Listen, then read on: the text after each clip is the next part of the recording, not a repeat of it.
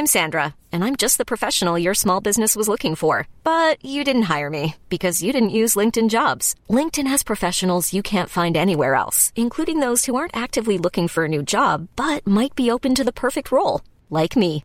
In a given month, over 70% of LinkedIn users don't visit other leading job sites. So if you're not looking on LinkedIn, you'll miss out on great candidates like Sandra. Start hiring professionals like a professional. Post your free job on linkedin.com/achieve today. When you make decisions for your company, you look for the no-brainers. And if you have a lot of mailing to do, Stamps.com is the ultimate no-brainer. It streamlines your processes to make your business more efficient, which makes you less busy. Mail checks, invoices, legal documents, and everything you need to keep your business running with Stamps.com. Seamlessly connect with every major marketplace and shopping cart. Schedule package pickups and see your cheapest and fastest shipping options from different carriers, with rates up to 89% off USPS and UPS rates. And with the Stamps.com mobile app, you can take care of mailing and shipping wherever you are. Make the same no-brainer decision as over 1 million other businesses with Stamps.com. Sign up with code PROGRAM for a 4-week trial, plus free postage and a free digital scale. No long-term commitments or contracts. That's Stamps.com. Code PROGRAM. Welcome to the Intercooler Podcast. Hi everyone, welcome to episode 147 of the Intercooler Podcast with Dan Prosser and Andrew Frankel. This week we're doing a bit of a Formula One 2023 season preview. It's less than 4 weeks actually until the first Grand Prix. Testing is before that in Bahrain at the end of this month. We're also starting to see the 2023 cars being revealed, or at least their liveries. We talk about that a little bit. And there's some news, particularly with Ford coming back. So this episode really is all about F1 and the new forthcoming season. Enjoy. We're starting this week with a new segment to the podcast, Andrew. It's going to be an occasional segment, I don't know, every other week or something. But it's an opportunity for you and I to discuss market trends, things that are going on in the market right across the spectrum from, affordable cars to the really flashy, expensive stuff. What's hot? What are people interested in? What are values doing? And hopefully we can, share some interesting insights with our listeners. Yeah, and maybe help a few people too. Hope so. Yeah. And I mean, it's an important thing, isn't it? And we're not going to be, doing dry consumer journalism here. It's not us. But A, because we wouldn't be very good at it, and B, because it's probably quite dull. But we do have some friends who are going to come on from time to time and help us with this. And if there are important things happening or interesting things happening, and it's not going to take up a huge segment of any podcast, but we just think it's going to be an interesting and worthwhile addition to what we do. Yeah, agreed. So as you say, we've got partners who are in the business of understanding the car market and car values, aren't they? That is what they do. And they have teams of people dedicated to doing exactly that. The likes of Bonhams on the auction side, the likes of JBR Capital on the car finance side. It's their job to understand what's going on in the marketplace. And they wouldn't be a business if they weren't very good at it. Yeah. And so we're going to share their insights with you because we think it'll be interesting. And we are starting this week with JBR Capital talking about what's going to happen this year with the values of very high-end cars. I spoke to JBR Capital Darren Seelig just for a few minutes to find out exactly what is going to happen this year. Darren, last week the banks were saying that while we are heading for recession in the UK, it's likely to be shorter and shallower than expected. And I think the data that you have suggests that that's reflected in car prices right at the top of the market. There perhaps isn't going to be a correction. Values perhaps aren't going to crash this year like some people thought they might. Well, if we look all around us and look into the newspapers, it will say recession, doom, gloom, it's all going to the dogs. Yeah. But I go out and I go to the restaurants and I go into town and it's absolutely rammed with people. Now, whilst that recession may be happening in other parts of the country with less fortunate areas and people in the luxury sector, and certainly we're involved in the high-end vehicle sector, we're not really seeing any of that at all. So we're talking six-figure cars, the Lamborghinis, the Rolls-Royces of this world. Your guys have pulled out some interesting data. So we know that Lamborghini had a record year in 2022, a 22% increase from the previous year, and that's reflected in the deals that you guys have been doing. You've seen a 46% increase in Lamborghini finance agreements in 22 over 21. Yeah, we've seen a massive huge increase in Lamborghini product, quite astounding. And if I was wearing a hat, I would take it off to Lamborghini because they have really pulled it out the bag over the last 5 years. And of course, the Urus has been their huge success story. And as we know, record number of cars coming out of the factory, just over 60% or so those Urus, and people just cannot get enough of them. And those Lamborghinis, especially Uruses, have been holding their values extremely well. And when you look into the market data, into things like CAP and glasses, and there's another valuation tool that we're using, Brago, which tends to use advertised prices and scrape data, the depreciation curve on those cars is very, very shallow. In fact, the data suggests that Uruses will be worth around 75% of their cost price in 4 years' time, which is absolutely astounding. And I personally cannot see that will be the case. I think that does tend to be overcooked. And as a responsible lender, as a finance company, I'd be absolutely scared to give residuals at that level. And we do peg them back to something a little bit more realistic, towards maybe 60%, which in historical terms is still a big number in terms of future values. So yes, Lamborghini has done extremely well, but it's not just the Urus that's done extremely well. SVJs, Aventador SVJs, they're the talk of the town. And I think because Lamborghini are hopefully going to bring their new Aventador or replacement Aventador to the market this year, those have been selling like hotcakes. And the Aventador, again, has always held up very, very well in terms of its values. So what can I say about Lamborghini? Absolute success story. So, and if you guys are seeing lots more demand for a particular marque, that means that probably reflects greater demand generally in the marketplace. And so it is with Rolls-Royce.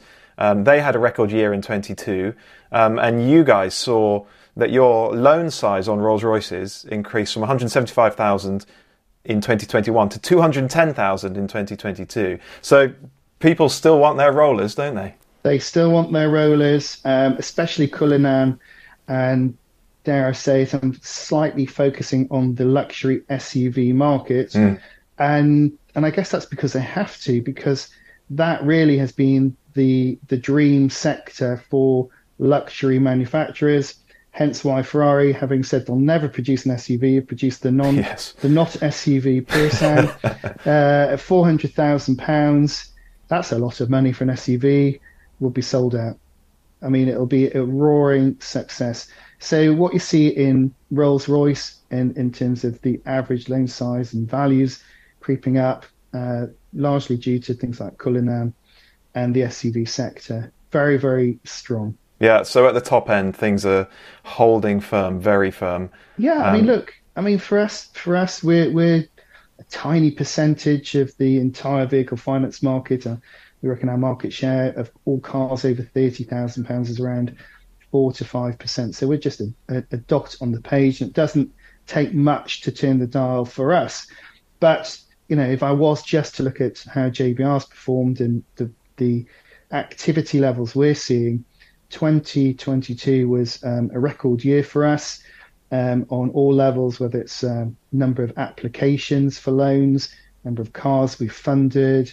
It was an absolute knockout year in the backdrop of economic difficulties.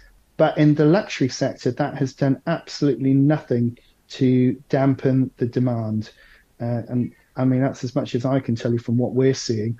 And I did get out of bed on the 1st of January 2023 thinking, It's all over. It's all over. I'm looking in the newspapers. It's going to fall off a cliff. And January, again, record numbers. Very, very strong January. And normally, January is very subdued in terms of activity for selling luxury cars and finance. We've seen record levels of applications continuing into January. And there doesn't seem to be any signs of that falling off a cliff just yet. Well, there we go, Darren. It's good insight. Thanks for taking the time to talk us through it, and we'll do it again soon. Pleasure. Maybe I'm just deluded, but it's strong out there. What Goes Up is sponsored this week by car finance specialist JBR Capital. We've been working with JBR Capital for a while now, and it's been a brilliant partnership for us. High-end car finance is all the company does, meaning it understands the car market and car buyers better than most. So before you buy your next sports car, supercar, classic car, luxury car, even a brand new car, go and see what JBR Capital can do for you on the finance side. Visit jbrcapital.com or click the link in description. And this bit is important. Tell them the Intercooler sent you. JBR Capital is authorised and regulated by the Financial Conduct Authority. So we're talking about F1 this week, Andrew, because, it's a season preview, isn't it? We're maybe a little bit early, but I think now's the time to do it because we've got F1 testing at the end of this month. That's coming soon. Yeah. And it's starting to happen, isn't it? We've got car reveals, we've got news, there's stuff to talk about. Yeah, I mean, we are less than a month away from the first, 1 month from now, 4 weeks from now, the first race will have been and gone. As you say, all the unveils are happening. Testing is less than 3 weeks away. The not insignificant news that Ford's coming back into the fray for 2026. I think, and also, I think the real reason we're doing this is, and we'll get to talking about this a bit in a minute, is I think that there is every hope, realistic hope, that we're going to be in for a decent season, which frankly we couldn't possibly have said about last year. Yeah, well, I think so. I'm hoping so. First of all, though, F1 car reveals, are they just a waste of time? Because they're not car reveals, they're livery reveals, aren't they? That's what they've become. And no one cares. Yeah, they're marketing opportunities, aren't they? Yeah, that's what they are. Yeah, they work from the constructor's point of view because they get to put their message across, whatever that is. It keeps the sponsors happy because they're showing new liveries all over the cars. They'll all be contractually committed to doing all this sort of stuff. So, but there's what I would say about them is it's pretty rare that there's any news. Yeah. Last year I went to the Aston Martin one and I did get to sit down with Lawrence Stroll, and he did say some interesting stuff. But that was kind of incidental. That was because, I went and spoke to Lawrence Stroll, not because I attended the Aston Martin F1 reveal. So, no, I think that they're media junkets, aren't they, which are designed to generate column inches for the constructors and therefore media exposure for their sponsors. That's their purpose. That's what it is, yeah. And I suppose the best example of what I'm talking about is last year, Mercedes revealed their car, and then they got to, was it the second test? I can't remember, but they got to one of the tests with the zero pod design. Yeah. That they hadn't shown off before. Clearly they knew they were going with the zero pod design for the race car. Yes. But they didn't want to, they played their cards keep their cards so close to the chest at the moment, these days, that they don't want to give anything away before they absolutely have to. Absolutely. So they're kind of duping us as well, aren't they? As well as absolutely, yeah. Ladies and gentlemen, here's a Formula One car we're not going to use. Yeah. So actually we don't learn anything at all from these reveals. So, I don't know, we don't need to get too wrapped up in them, do we? But, it's curious. So, we are looking ahead then to the 2023 season. We'll talk a bit about Ford. We are hoping for a more competitive season than last. These new regulations, they came along, they were so hotly anticipated. We were all hoping that we'd see a step change in the quality of the racing, how one car could follow another. I think the new regs have improved that. Yeah. But the thing is, what we wanted was a competitive season again. 2021 was brilliant, and we hoped that the whole idea of the budget cap, of closer racing, was that we'd have a more competitive season. Yeah. It just didn't happen, did it? It started out quite well, but then the Red Bull machine started moving and it just steamrolled everyone. So the question is, why are we sitting here going, oh, we're going to have a better season? Is this a sort of like a triumph of hope over experience? Are we just being incredibly, or are there actually genuine reasons to not just hope, but to believe 2023 is going to be a better? And I genuinely, and I really do think that it will be a better season. And here's why. What you often get when there is a new set of regs is, because, you get such a wide range of interpretations, you just get much more variability, because nobody really knows what works. Nobody really knows what the others are up to. And so you get, a Mercedes type interpretation, which then goes horribly wrong and effectively takes them out of the game. And that's just not going to happen next year. No. Everybody understands the new regs now. Everybody knows how it works. Everybody knows what kind of car you need. And, Mercedes of all, they're not going to drop that ball again. I'm not saying that they're going to be the most competitive car out there. But don't forget that even with that thing they produced last year, it won a race. Don't forget, and we've said this on the podcast so many times, nobody develops a car through a season like Mercedes does. And even if they start off, halfway between where they were last year and where they were, 2-3 years ago when they were totally dominant, that's going to be a competitive package over a season, particularly with their driver lineup. So I genuinely think there is every reason to think. And also, you cannot expect Ferrari to drop the ball like it did. Really? Let's not forget, this time a year ago, Ferrari had the fastest car. You would not have bet, having seen the terrible thing that Mercedes produced and seen how fast that Ferrari was, that somehow they would be that close in the constructors by the end of the season. You would have said Ferrari would just run away with it.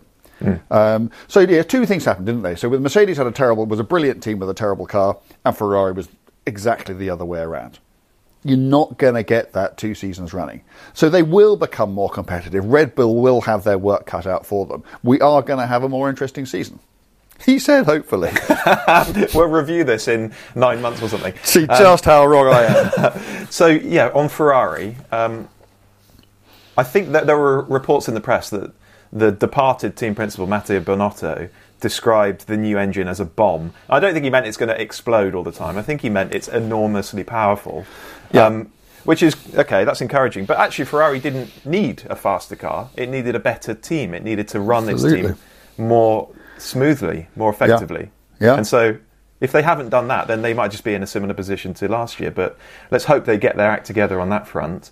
And yes, Mercedes, they got it wrong. It's really interesting, actually. There are interviews and podcasts out there with it's Mike Elliott, isn't it, their tech director. And he says that they can trace all of their issues they had in 2022 back to one point, one decision that they made early in the development of the W13 that sent them off down a different path. And it was a misunderstanding. I think fundamentally they didn't figure out that you actually cannot run the car on the deck, which is what they thought they could do. They thought they could do that. And now they know. Yeah. They've figured that out. And so they'll design that issue out of the W14. They will have done. You think. You'd have to assume. So, but, the W13 still won a race. Let's not forget, and on merit.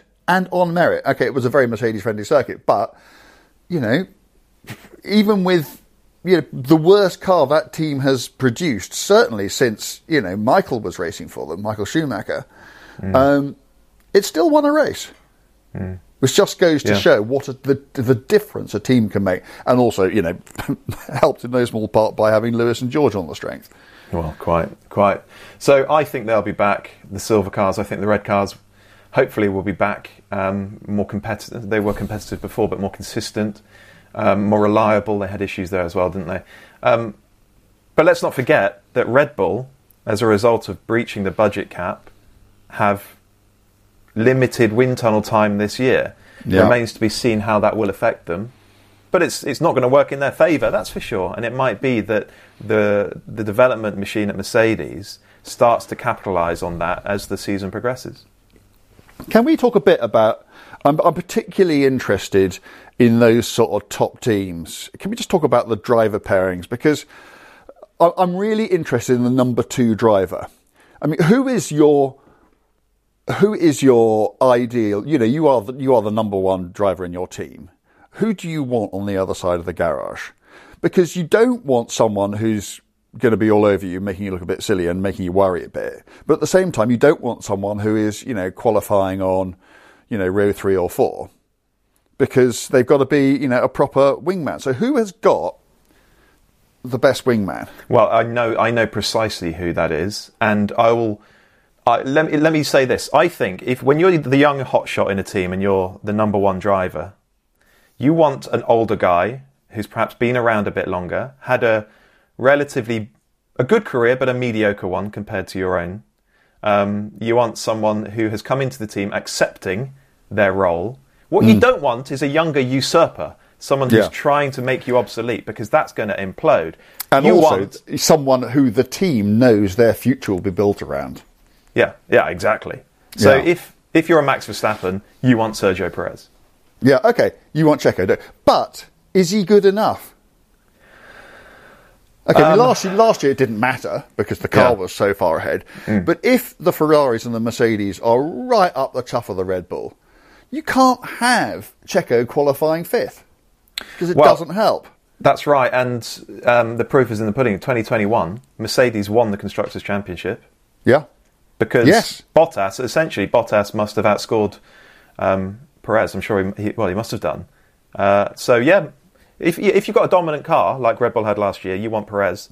But as a team, if it's more competitive, you need someone who's going to be right up there with Max more often, don't you? Yeah. So what I think you want, although he would see it very differently, is what Ferrari has. Because I think that Sainz is the perfect number 2 driver, apart from the fact that he doesn't see himself as number 2 driver. But if you could, because he isn't as good as Leclerc. He just isn't. I don't think that there is any significant evidence to suggest that over the course of a season he's going to do anything other than come come behind, other than through damnable bad luck, which Ferrari has more than its fair share of. So, in an ideal world, what you would do if you were Ferrari is you'd just say to Carlos, look, here's an awful lot of money. You're really, really good, but you're not, Charles.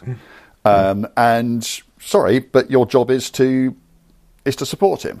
And I think that's the sort of difference in talent. So you want someone who is really, really, really good. I mean, an absolutely fabulous driver, but not a legend. Not someone who people will be talking about in 20 years' time. That's what you want during a competitive season. Yeah. When you're dominant, you want a Sergio, don't you? I don't think it really matters, does it?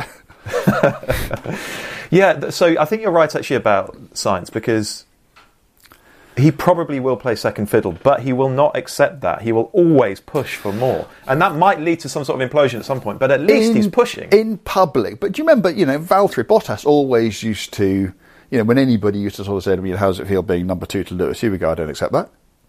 We're equal drivers, we have equal terms, nobody's telling us that we can't race. But everybody knows that's what he was there to do. Yeah. And that's what he did. And he would have known that. But it's a very different thing, isn't it, for teams to agree this, or for it even to become tacitly acknowledged within a team, and then to actually go out there in public, and you're a Formula One driver, so, you are the most alpha of alpha males, and go out there and go, yeah, actually, he is a bit quicker than me, so I'm just going to, hang on his tail. Just can't see it happening, can you? I'm so intrigued by the second driver, the number 2 driver dynamic, because so am I. These guys have got to where they are by monstering the opposition in go-karting, in single-seated. Sainz won all sorts on his way through. He was a hero. He was the man for a long, long time. Imagine what that does to your ego, and then all of a sudden you have to accept that this other bloke somehow keeps going faster than you. And I just wonder what that does to your emotional state. It must be you will difficult. At first you will think, okay, so I'm doing something wrong. So there is something. There is a difference, which all I need to do is find out what it is, and then I won't be doing whatever that thing that is wrong, and then I'll be as quick as him. And then after a bit, you must just come to the conclusion, unless you have no self-awareness at all, that whatever that thing is something you can't do. Because you don't have that just tiny fraction of 1% of talent which is given to almost no one. And there's no getting, I can remember Jonathan Palmer saying to me that he always thought he was a pretty good driver and that he just hadn't had the machinery to really do justice to his talents. And he said, and then Jean Alesi turned up in the team. And this was back in the really early days of data, of telemetry. And he said he remembers looking at Alesi's traces and just going, can't do that. And just realising that however, and I just thought that was a fantastically honest thing to say. Just looking at what this other bloke, and going to himself, not only am I unable to do that at the moment, but I will never be able to do that. At which point, what am I doing here? And he retired. He gave it up. Wow. Because he knew he was never going to be that good. That is the nature of elite sport, isn't it? Yeah. Well, it that is. Is what it's about. But I mean, you need to be a big person to admit that, even to yourself, let alone to me. Mm-hmm. And I just don't know whether the fragile egos of the 21st century Formula One driver would even, accept that fact that there's just something they can do which you can't. And nothing, however hard you train, however hard you try, however many hours of your life you spend in the sim or gazing at data, it's a bridge you can't cross.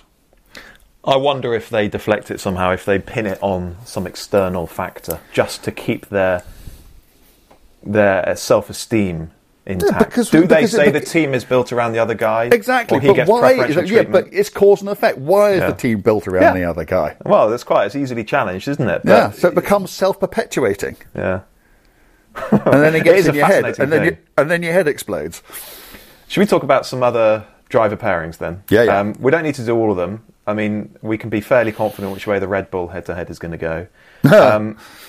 Now, Aston Martin, Fernando Alonso, Lance Stroll. Again, okay, we probably know which way that's going to go. But I want to talk a little bit about why is Alonso there? I think Alonso Stroll is interesting. I think that will be. Do you think their overall driver talent pool has increased? Do you think that Alonso is today a better driver than Vettel? I think so. Yeah, I think so. And Stroll, and I know that he is, he's cast as the, he wouldn't be there if his dad wasn't his dad. I'm sure that's the case. And there's always therefore that insinuation that, well, he's not there on merit. But actually, I think he's done a pretty good job. I don't think he's the best light driver in the paddock, but maybe that doesn't matter.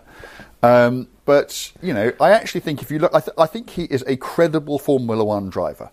He put a Williams on pole in the wet, and I don't care who you are or how rich your dad is, you still have to drive the car beautifully well to do that even once, and you're up against the best in the world. If you're able to do that, you're a hero in my eyes behind the wheel. But there are levels, of course. So yeah. But why is Alonso there? So we know he had to basically force his way out of Alpine, but it's a long-term project for Aston Martin. They're building a new factory at Silverstone. When you go up there and you see the factory going up, it's enormous. It's a hell of a facility. Yeah. It's not going to be up and running for a while. They're not going to be producing World Championship winning cars or even race winning cars from there in the next 2-3 years. Fernando is 42 later this year. Yeah. It's almost 30 years since a driver in his 40s won a race. Nigel. Yeah. Where? 41 years old. Yeah. Where was it? Don't know. When Australian, was it? 94? 94 Australian GP, yeah. There you go.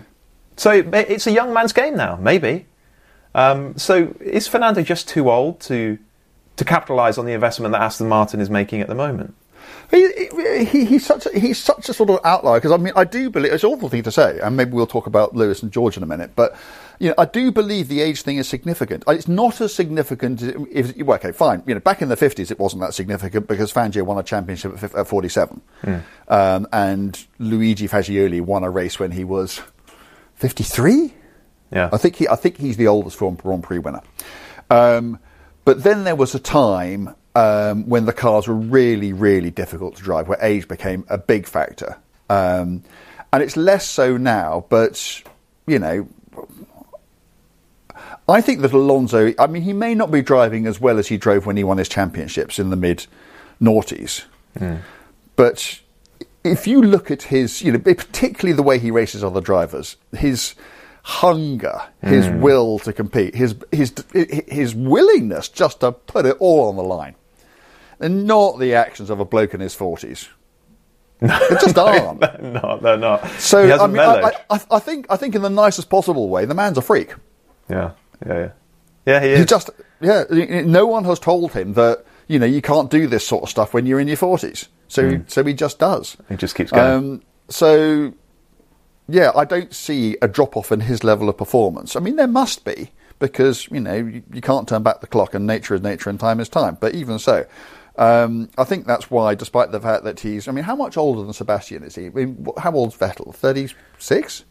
35, I think. 35? Something like that, yeah. And out of the sport. Yeah. Whereas there's Fernando, 6 years older? Yeah. And still absolutely acing it. Yeah. We'll see what happens at Aston. My feeling is that team's not going to be ready to produce a race-winning car until Fernando's 44, 45. I'm not sure I understand why... Yeah, anyway, I suppose you've got a double world champion available, and you'll lose. You don't think money might have something to do with it? Well, I'm sure. And also a team going, come to us, and he. Fernando, one of those people, isn't he? I mean, I don't imagine he's the easiest person in the world to get along with, and he likes things done the way he likes things being done. Maybe Aston Martin have just, said, "We'll do it your way. Here's a wheelbarrow full of moolah. Come to us, and we'll do it your way." And he's just thinking, well, it's the back end of my career. It sounds like a laugh. It's somewhere else. I'm out of Alpine. Do it. Let's give it a go. Yeah. And then if him and Lance Stroll come together a few times on circuit next year, what's going to happen? Superstar driver versus the team owner's son. It's interesting, isn't it? Yeah. Okay, quickly on Alpine, because Gasly's going there, replacing Alonso. Gasly, Ocon, two French drivers. If you look at their records in F1, they're very similar. One win apiece. Similar level of experience. I think Gasly is just I think he's got an edge on Ocon. Oh, really? I would have said the other way around. I think Ocon's still quite underrated. But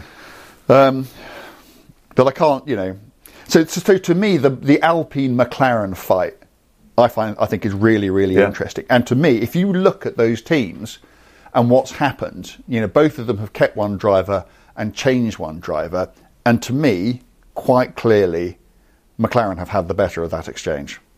I think that losing an out of nick, off form Danny Rick, and getting Piastri in, compared to losing Fernando Alonso and getting Pierre Gasly in, I think that's advantage possibly gained McLaren, which it needs to be, because. In 22, Alpine quite convincingly beat McLaren to P4 in the Constructors, despite the fact that 2020, McLaren had beaten Alpine. So, McLaren need to... everybody knows that, the fight in the championship is for best of the rest, isn't it? It's for P4. Because, 1, 2, 3 will be Ferrari, Red Bull and Mercedes. That's just going to happen. And so who is best of the rest? And I think this is a really good opportunity. I mean, that's a pretty... I mean, you never know when people come into the sport for the first time, but from everything that we've seen, Lando, who's properly dialed in and got a few seasons under his belt now, and Oscar Piastri, that's a pretty formidable combo, isn't it? Yeah, it is. It's going to be a good one. I can't wait to see that. I think Oscar's up against it because it is Lando's team. He comes in as a rookie, but he's highly regarded, isn't he? He's a talent. Yeah, Piastri. I mean, so is this Lewis and Fernando in 2007? As a car journalist, I spend lots of time far from home in airports and hotels using whatever Wi-Fi network is available. But I've started using NordVPN to protect my devices and data while travelling. It's easy to use, and best of all, I can still watch streaming services when I'm not at home. I can't tell you how annoying it is to be told I can't watch a Grand Prix or catch up on Top Gear just because I'm overseas. But now I can be halfway around the world and make websites and streaming platforms think I'm back at home in Bristol. We've partnered with NordVPN to offer you a massively discounted rate, and I mean more than 60% off the standard cost, plus 4 months for free. It's a hell of an offer. if you've been meaning to check out VPNs but haven't got around to it, just go and try NordVPN now. That's NORD-VPN. Take advantage of this offer at nordvpn.com/intercooler, or you can click on the link in the description of this podcast. There's a 30-day money-back guarantee, so you can try NordVPN risk-free. Right, let's get back to the podcast. So let's talk about the most intriguing driver pairing on the whole grid. I think you and I are going to be on other sides of this. We are. Mercedes, Lewis Hamilton, George Russell. I did a really stupid thing the other day. Yeah, go on. Do you want to talk about that then? Tell our listeners what you've done. I am not a betting man. Okay, I did bet on Liz Truss becoming Prime Minister. Not that I have anything other than something close to utter contempt for Liz Truss, but I did. I just saw that if it ever went to the Conservative membership, because they are. Well, no, I'm not going to go on some political diatribe now, but they were just going to put her in. I knew that Rishi would never stand a chance, and I couldn't see how she wasn't going to get a name in the bag. And I won £120. Oh, well done. So, this is my second flutter, and this is probably the second bet I've placed in the last 5 years. But I've placed, because it was 8-1, I've placed 20 quid on George being world champion next year. Mm-hmm. Okay? Because I think that Mercedes will be burning for revenge. Not because they built a bad car last year, but for 2021. Okay? And not even perhaps, because they particularly blame Red Bull for that, because, certainly Abu Dhabi wasn't, that wasn't Red Bull's fault. But I think they still feel robbed and they'll want revenge. And I think that they have learned from their mistakes. And I think, personally, they're going to create a very competitive car. I also, I know that you and Karun have looked at the stats, and you can, if you have a particular position, you can always just find the stats to back it up. And, just like I think the two of you have found the stats to back up the fact that you think that Lewis probably slightly had the edge over George, I found some which absolutely suggest the other. So let's just call it honours evening, and then it just comes down to the age thing, doesn't it? Every passing month plays age-wise and experience-wise into George's hand and against Lewis, because he is still on the up, and he has to be either plateauing or starting to gently fall down the hill. And also, you are Toto, and, you have nothing but the highest regard for Lewis, and you owe him an enormous amount, but, you've got a lot of skin in the game, and your job is to keep that team competitive for the future. So who is your future? It's not Lewis. It's true. You need a succession plan, don't you? And that's why George came in. That is why George came in. Exactly. So who are you going to back? Who are you going to? You might take the view. He might well take the view that George can sit it out for one more season. Lewis can get his 8th. He can be the GOAT, and then Lewis will gracefully retire and off you go. But I don't know. So Ed Straw, very highly regarded Formula One journalist, is doing some work for us as well, the Intercooler, and he wrote a piece about. He described it as a Cold War. What could be a Cold War in 2023, because he thinks that Russell and Hamilton are a bit too grown up to really have a proper ding-dong fight this season. And if there is a battle between them, it will be waged sort of underground. It'll be a Cold War. Psychological and going on within the team. It's not going to be a public-facing thing. And it's a very interesting point. And he's one of many commentators who looks at 2022 and thinks that Lewis was still the stronger driver, which probably rings a lot of alarm bells for some people, because George won a race, he took a pole, he beat him in the points. So maybe that feels like a stretch. Higher average qualifying position, beat Lewis 3-0 in the sprint races. Yeah. Lewis monstered him in qualifying once he... Okay, anyway, whatever. No, he didn't. He did. It was he didn't. It was 12-10 over the season. It can't be... for it to be more equal than that, it has to be 11-all. He didn't monster him. Okay, it was 12-10 over the season. Okay, it was as close as it can be without being equal. Okay, so quite clearly then, I think Lewis is going to get the better of George this season. This is where we differ. And the reason I think this, I guess it's twofold. One is that the Mercedes, for most of the season, was a poor car. It was a poor car. And I think Lewis, he belongs to a certain school of driver. He's a Hamilton, he's a Schumacher, he's a Senna, he's a Clark, he's a Fangio. He's one of these rare guys that can do things in a car that others just cannot, as long as he has that car beneath him. Give him that car, and he will still do stuff that others cannot do. And I think as long as the Mercedes is on it this year, I think he'll do it again, because I think people underestimate the significance of the W13 being an average to poor car. I think people underestimate and George the was role that played. George was very used to driving poor cars. Yeah. Yeah. In a way Lewis wasn't. And Lewis knew from probably the first qualifying session he was out of the title fight. Yeah. And well, what does that do to you? Yeah, and also I think if Ed is right, and it does become a Cold War, if it becomes psychological warfare, I would actually back Lewis to win a psychological fight, because you don't do that well for that long without knowing how to play that game too. And and the thing about multiple world champions is they beat their teammates before they've even got in the car, because they get in their heads. And we know that's, even the ones who are meant to be really good guys, they all know the games, they all know how to do it. And, Lewis must be the greatest exponent of that out there. And that is where his experience, there is no substitute for that. And so, if Ed is right, it does come down to psychological warfare. Then maybe. I think it's fascinating. I think it's really, really fascinating. Or maybe it'll just come down to luck. Maybe one of them it'll be so close that one of them gets taken out and the other one doesn't, and that's the person who either gets the championship or beats the other in the championship fight. For me, it's one of the most intriguing, exciting narratives of this new season. Because you can argue it either way, like we have done, but we don't really know. Also, we don't know. We still don't quite have a measure on George, I don't think. Is he a Verstappen, a Hamilton, a Schumacher, a Senna?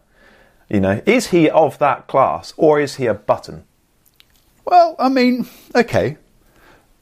Lewis Hamilton is certainly the greatest driver of his generation. Max is, I would say, of a later generation, and the end of their careers and the beginning of his have sort of overlapped. And whichever side of the argument you are, you have to agree that George kept Lewis honest last year in the same car, despite all the advantage of having the team built around him, all his experience. George kept Lewis completely honest. So why wouldn't that entitle George to be considered in that light, or to have that kind of potential? Because it was an average car. And okay, this is the point I'll make. There will be people out there who could beat Usain Bolt over 100 metres when they're all wearing Wellington boots. Okay? When you handicap them. Because that's not what Usain Bolt does. Take those welly boots off and put some spikes on. Some footwear that he can do what he does in. And all of a sudden, Usain Bolt's dashing off into the distance. But where is the evidence for this?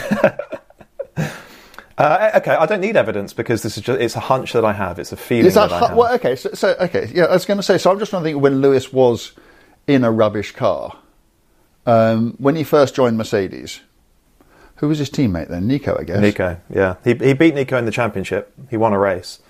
But they were both nowhere, title-wise, nowhere near. I just think that once you give Lewis a car that he can do what he does in, I think he's gone. But we'll see. We'll see. That's why it's so intriguing. It's exciting, isn't it? It's fantastic. It really is fantastic. I can't wait to find out what goes on. But let's move on. So there was some news last week, wasn't there? Yeah. Ford coming back to Formula One. Yes. It's a technical partnership with Red Bull from 2026. Ford's particularly working on the hybrid side, the electrification side, because the 2026 onwards cars are going to be generating almost 500 horsepower from electric motors. That's an awful lot of shove. It is, yes, from one little electric motor. Yeah. So it looks like that's what Ford is going to be pouring its energy and expertise into. But it means Ford's back in F1. So why has Ford decided that now is the time to come? But I mean, they've been away by the time they come back, it'll be 22 seasons, because everybody remembers the utter disaster that was Jaguar. So was there a Ford engine in there? It was a Ford team. Ford bought Stewart and branded it Jaguar in the same way that, Sauber's branded an Alfa Romeo at the moment. But does that count as Ford? It's not the blue oval in F1, is it? No, but it's only because the blue oval decided to put another name. Is the Alpine really an Alpine? Or is it a Renault? That's what it was. It's exactly the same. Yeah, but what was the engine branded as? Do you know? I think it was a Jag. I don't know. But it was a Ford team. I mean, Ford bought Stewart. And then Ford, funnily enough, sold it to Red Bull. So it's the same team. So they're back again. And I know this from talking to somebody at Ford, that there are a number of people who are still working at Red Bull today who were working at Jaguar 22 years ago. Well, no, 18 years ago, 19 years ago, whenever the Jaguar thing ended. So I think that's quite cool.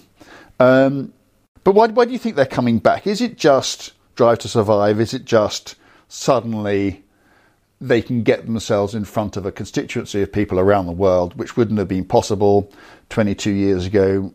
Let us not forget that this deal can't have been long in the making, because until, in my head, it seems like last week, Porsche were going to do that. Mm-hmm. True. That was, and so Ford must have just thought, oh, okay, we can parachute into that. But obviously Porsche were bringing a lot of technology to the game, and Red Bull would have had to have sought Ford's reassurances that they can fill that role. Now, Ford is, it's the second biggest maker of hybrids in the US, the second biggest maker of EVs in the world. So, they're not a lot lacking technological prowess.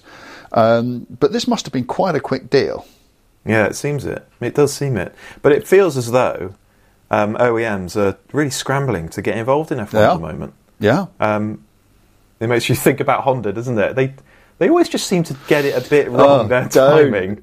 It's hilarious. Off they go, yeah. But F1 it's enormous at the moment, and it seems to be really growing in North America. There are several Grand Prix there this season. Well, there are 5 Grand Prix. Yeah. I'm going to try and name them now. So, top and bottom, Canada and Mexico. Yeah. And then there are 3 in the US. There's Vegas, there's Miami, and there's COTA. Yeah. So there's 5 Grand Prix in North America. And, that, I think, is undoubtedly why, for instance, GM wanted, don't they, through a Cadillac branded operation with Andretti. They're trying to get on the grid too. And let's not forget that Alfa Romeo becomes Audi, I think, next year for the 24 season. I think it's later on. Porsche have said that they still want to find a way in.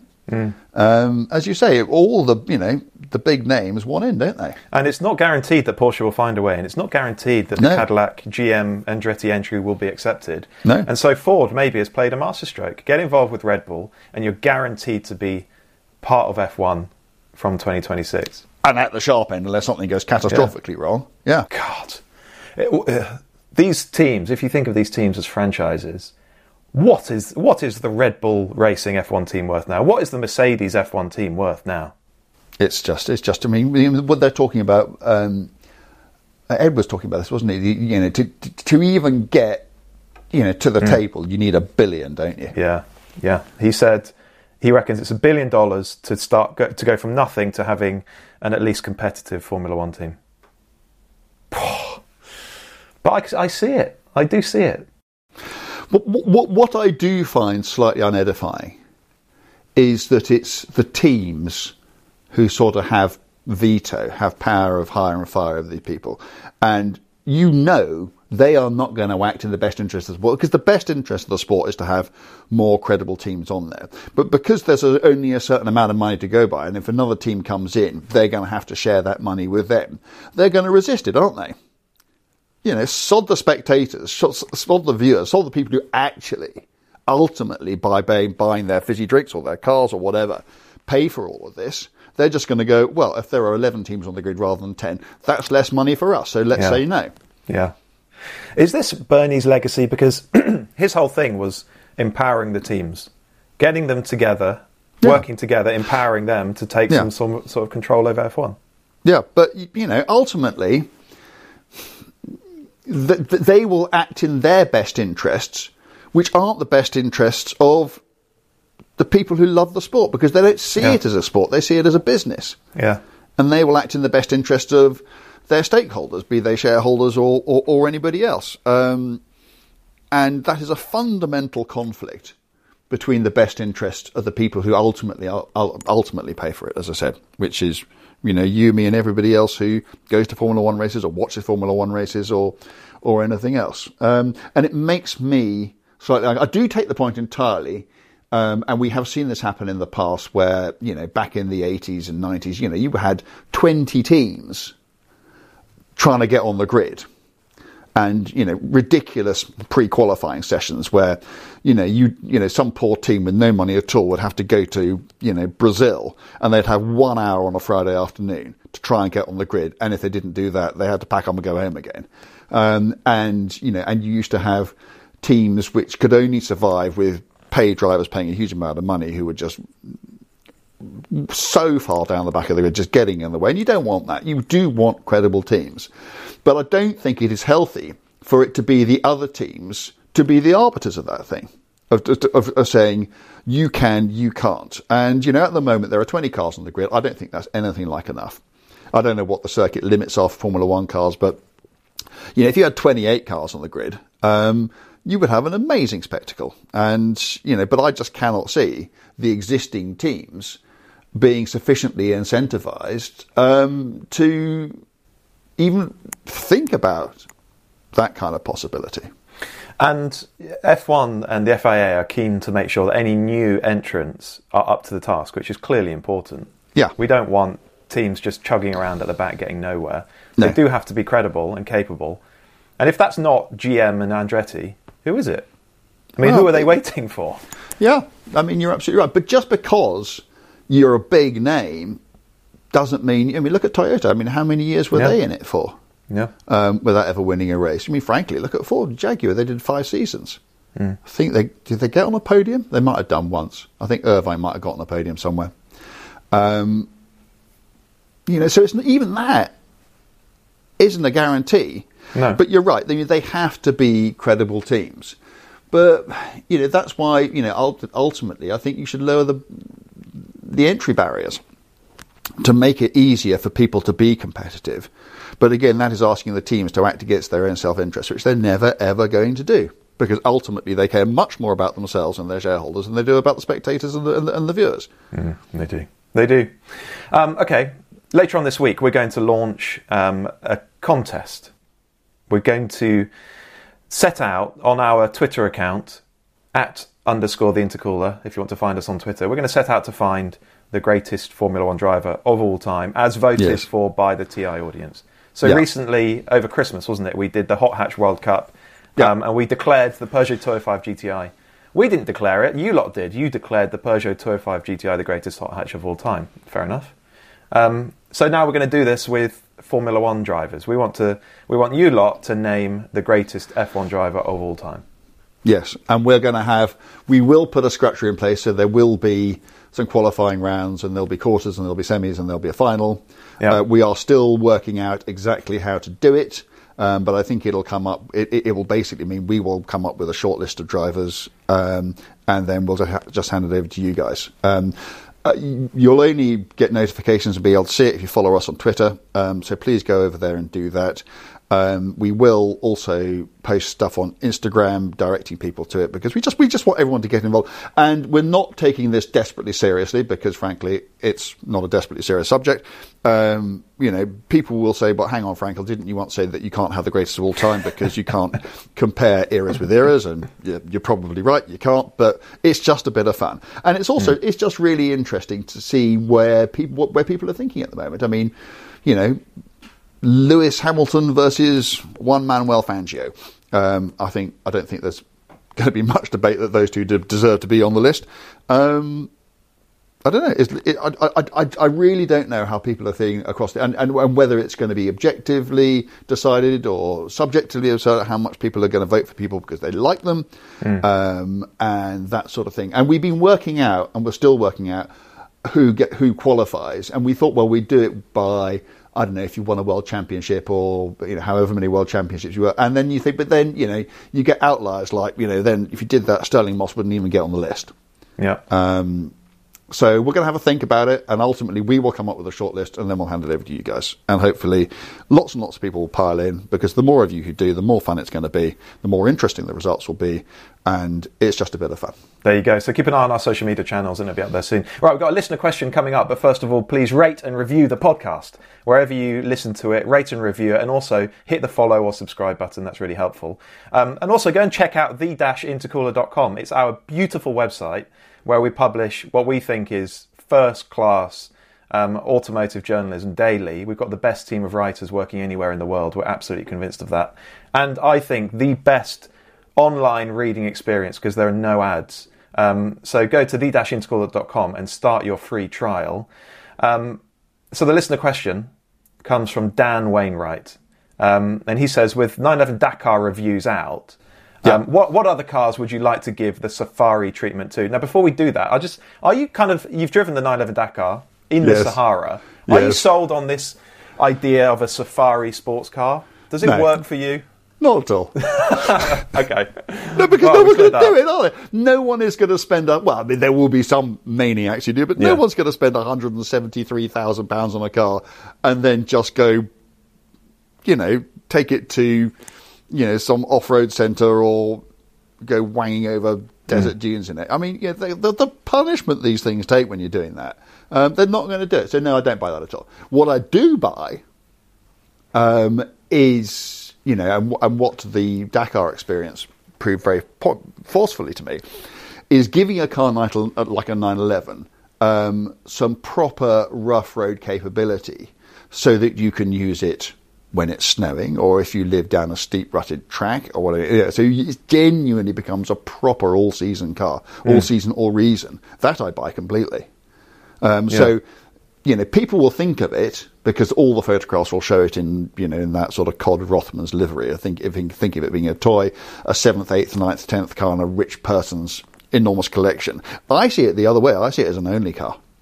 I see it as a one-size-fits-all. You want one car which does absolutely everything, up to and including, parking on a slope in a muddy field at your school, at your kid's sports day. I absolutely see it for that. But no, going off-roading in the thick end of it will be, by the time you've got any options at all, 200,000 quid's worth of 911. No one's going to do it. Okay, so with that in mind, what about giving the safari treatment to a ratty Toyota GT86? Or an early Impreza, or a Celica GT4? Does that kind of appeal, lifting it, slightly knobbly tyres, bit of underbody protection? Yeah, I mean, absolutely. I think actually it almost appeals more for that kind of car, because what I was also struck by with the 911 was two things that it has over normal SUVs. It's got enormous traction because its engine sat in the back. Even beyond that, its ability to traverse things, because it's not going to fall over. So you can just tackle side slopes that you wouldn't think of tackling in other things. And also, it's just light. It weighs 1,600 kilos, so it's half a ton lighter than almost any big SUV, and a ton lighter than some of them. So I think, and also, what would I'd do it to? I'd do it to an Impreza. Yeah, something like that. 4-wheel drive. Yeah. Just get a 4-wheel drive car. I think 4-wheel drive. If you are actually going to go mud plugging, I think that would actually be a really cool thing to do. And I wouldn't put 555 livery over it on there, but I would give it some ground clearance, give it some protection, give it some knobblies, and go out there and have some fun. I think that would be a brilliant thing to do. Actually, I think that would that'd be quite a cool way of resto modding something like that. That'd be fantastic. Good idea. Thank you for your question, Dan. Get your questions across. We'll do another one next week.